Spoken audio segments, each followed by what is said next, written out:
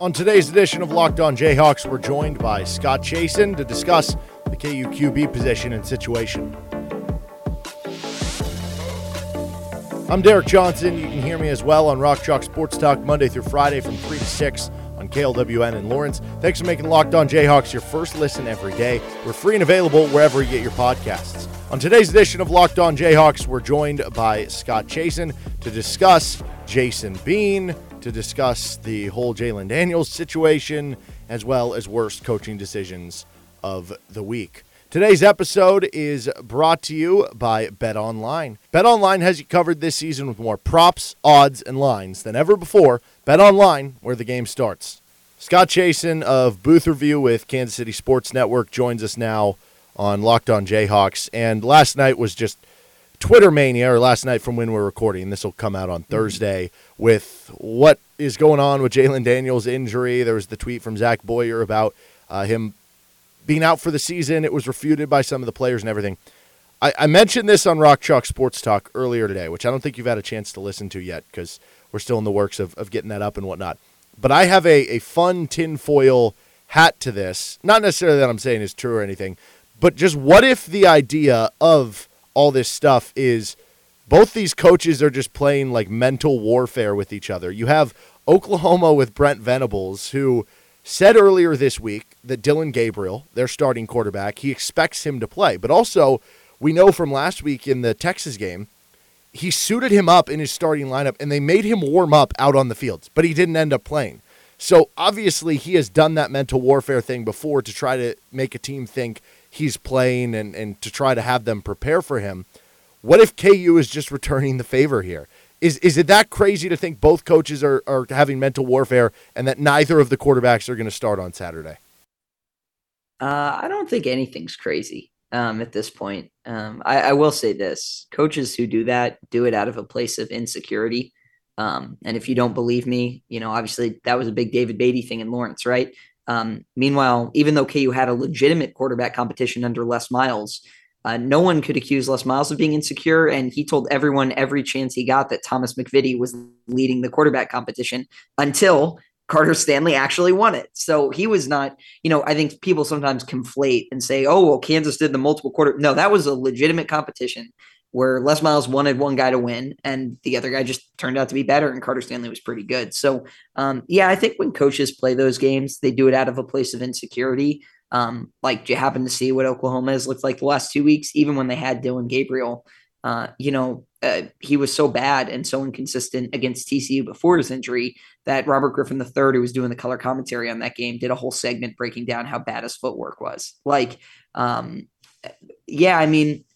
It can't feel good to be OU right now.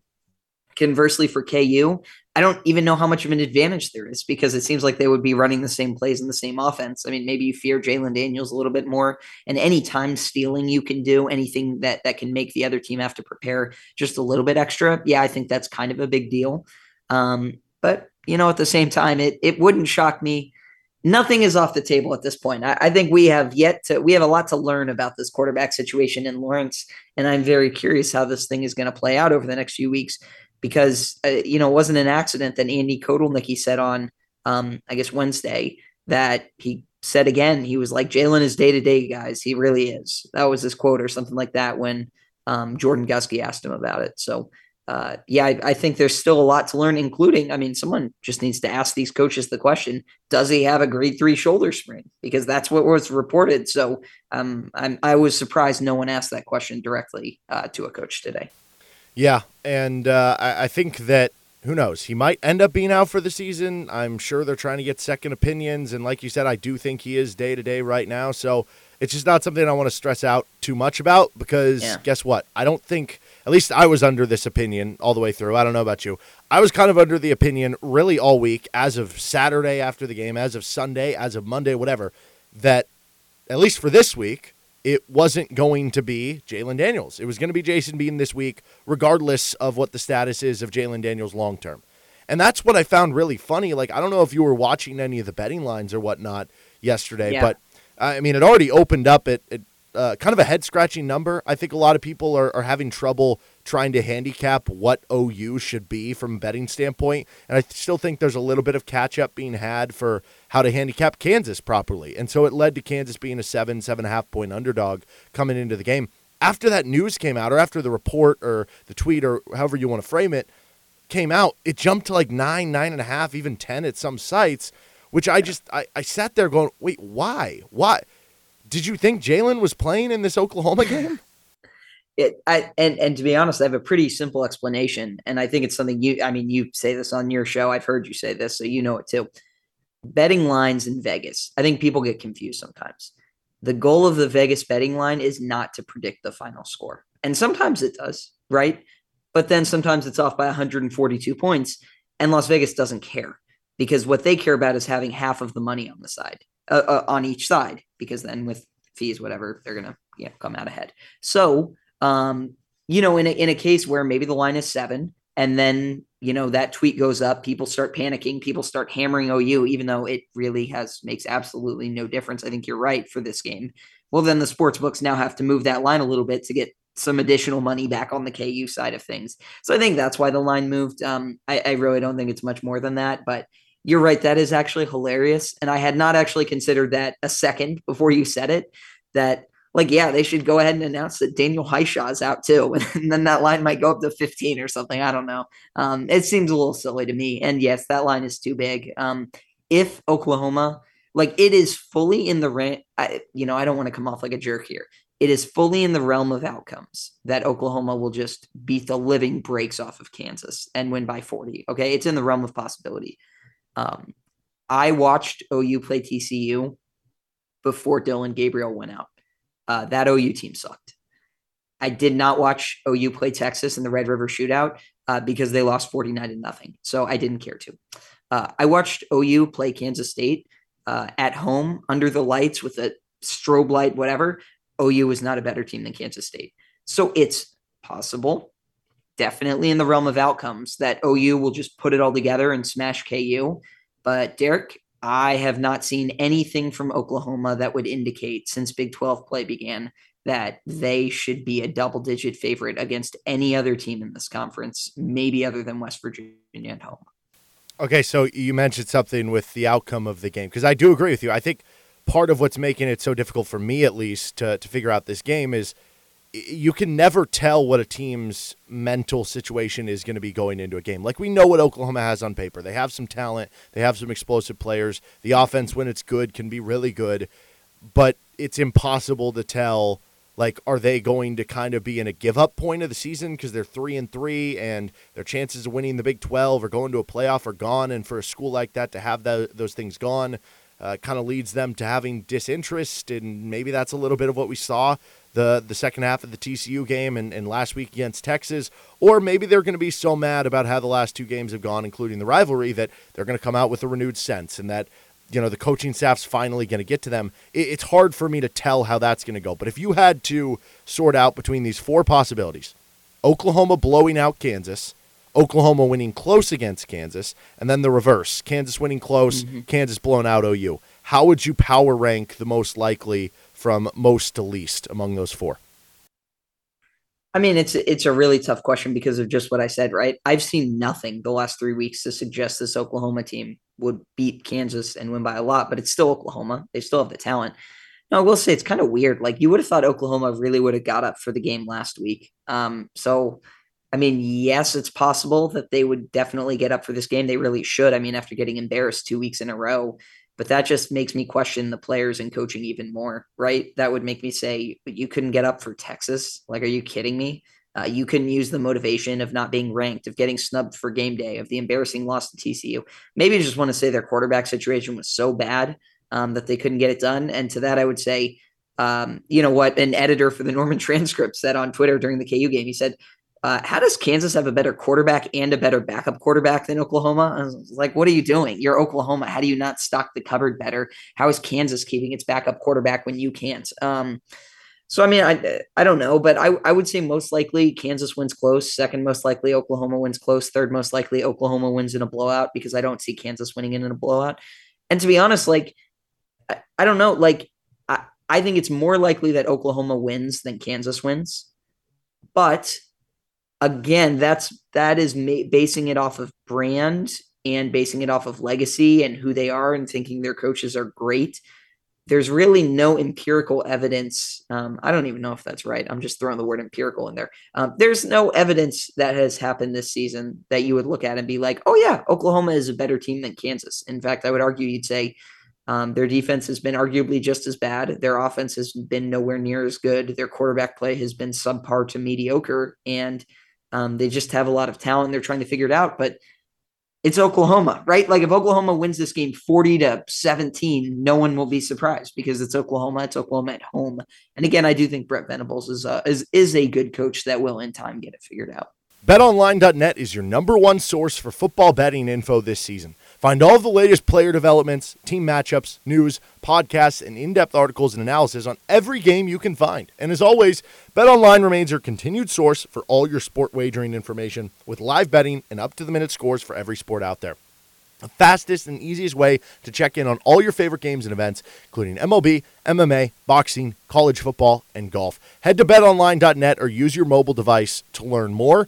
The news on Jalon Daniels let the KU line bleed up after it opened at 7, floating around 8.5, 9.5 points now. It also lowered the over-under. There's your chance to get in on both of those with better numbers for KU. Be advised. Bet online where the game starts. How much does Jason Bean playing in this game, and if he does have to play for a long-term period of time, how does that affect the way that you view Kansas for the short term and the long term? Does it affect anything at all? I think it lowers this team's ceiling. But, I mean, Jalon Daniels had hit kind of a rough patch that almost made you wonder if it was kind of just like a hot start to the season because, I mean, it was everything. It was decision-making was kind of waning a little bit in the read stuff, and I think Jason Bean has struggled with that a little bit too. But that was waning. The accuracy wasn't there as it was the first few weeks. The running picked up kind of early in the season, had kind of tapered off a little bit. And I'm not saying he's bad by any means, but I'm just saying other teams adjust and figure out how KU is playing, especially with this new offense. So, short term, it could even give a boost, right? It's giving you a different look. And, Jason Bean and Jalon Daniels are different quarterbacks.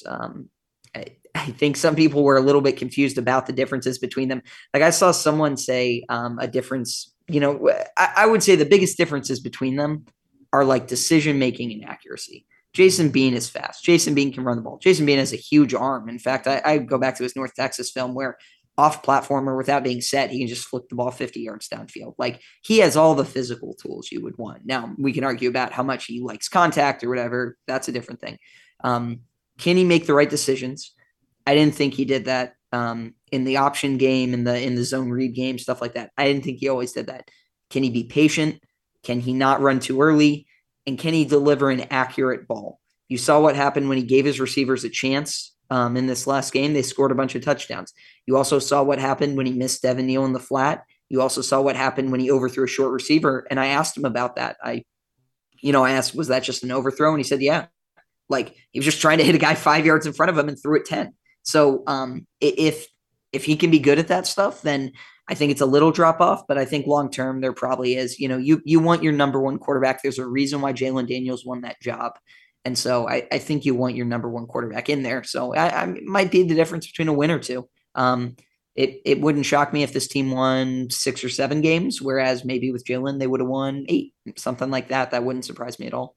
I think about what you're talking about there is the big key for me is that, it's Jalon gives you some of the receivers maybe a better shot more consistently to make a play. And what's crazy, I was looking at some of the Pro Football Focus numbers today, and I know we've kind of talked back and forth about, it's not the be-all, end-all. It's just kind of an extra tool, an extra stat that you add to all the other stats that are out there. But Kansas in receiving grade is number 2 in the country, only behind Ohio State, who has like 1 billion first-round picks at receivers. So the more opportunities that you just let these receivers make plays, it's actually worked to KU's benefit so far this season. And something else that I was kind of talking about on RCST earlier today, but didn't really have a ton of time to kind of dive into it, is like you could have made the argument that Jalon Daniels is the best quarterback in the Big 12. At the very least, he was playing at that level and in that conversation.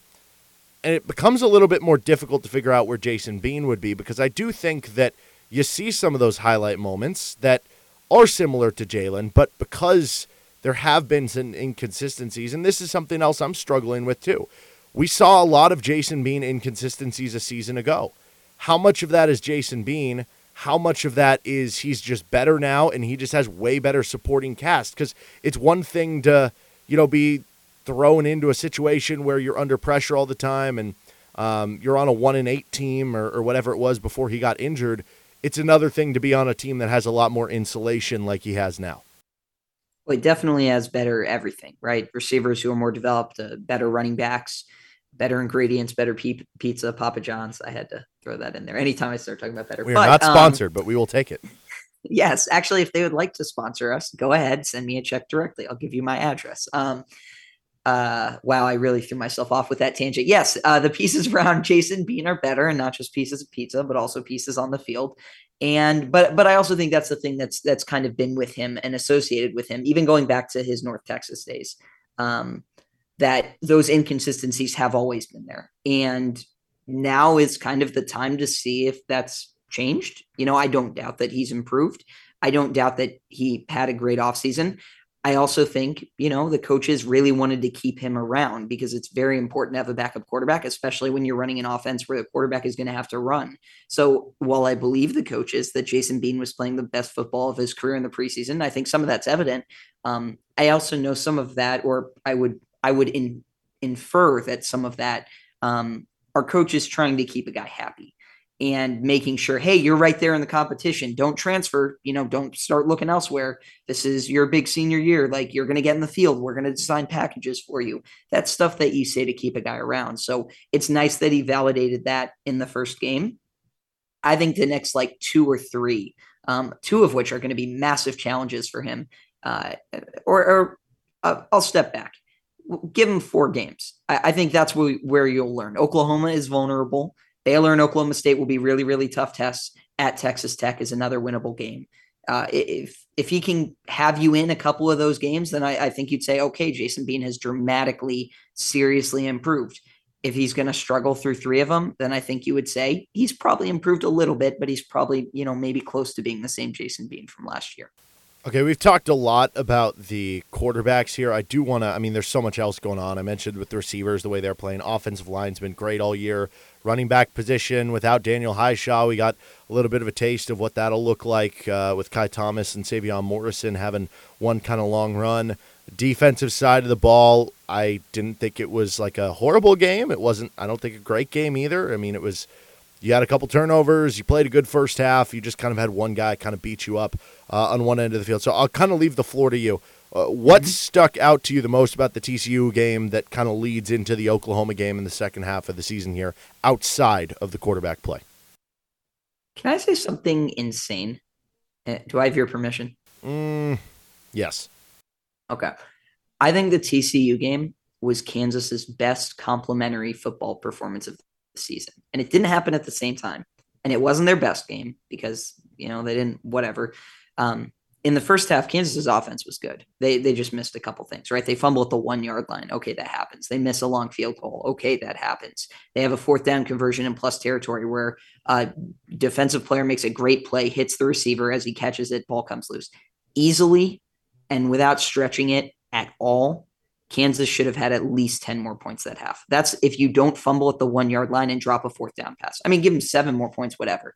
And that's a game you still scored into the 30s against what is a very good and very fast and very difficult TCU defense. If I told you Kansas's offense would face the number 1 offense in the Big 12, score 3 points in the first half, you would not think they were in the game. The defense got 4 stops before TCU scored a touchdown. Okay. I thought the defense was actually great. And then the second half is it's a football game. Teams are going to score eventually, especially the number 1 offense in the Big 12. And for Kansas to, at the end of that game, have a chance to drive for the win.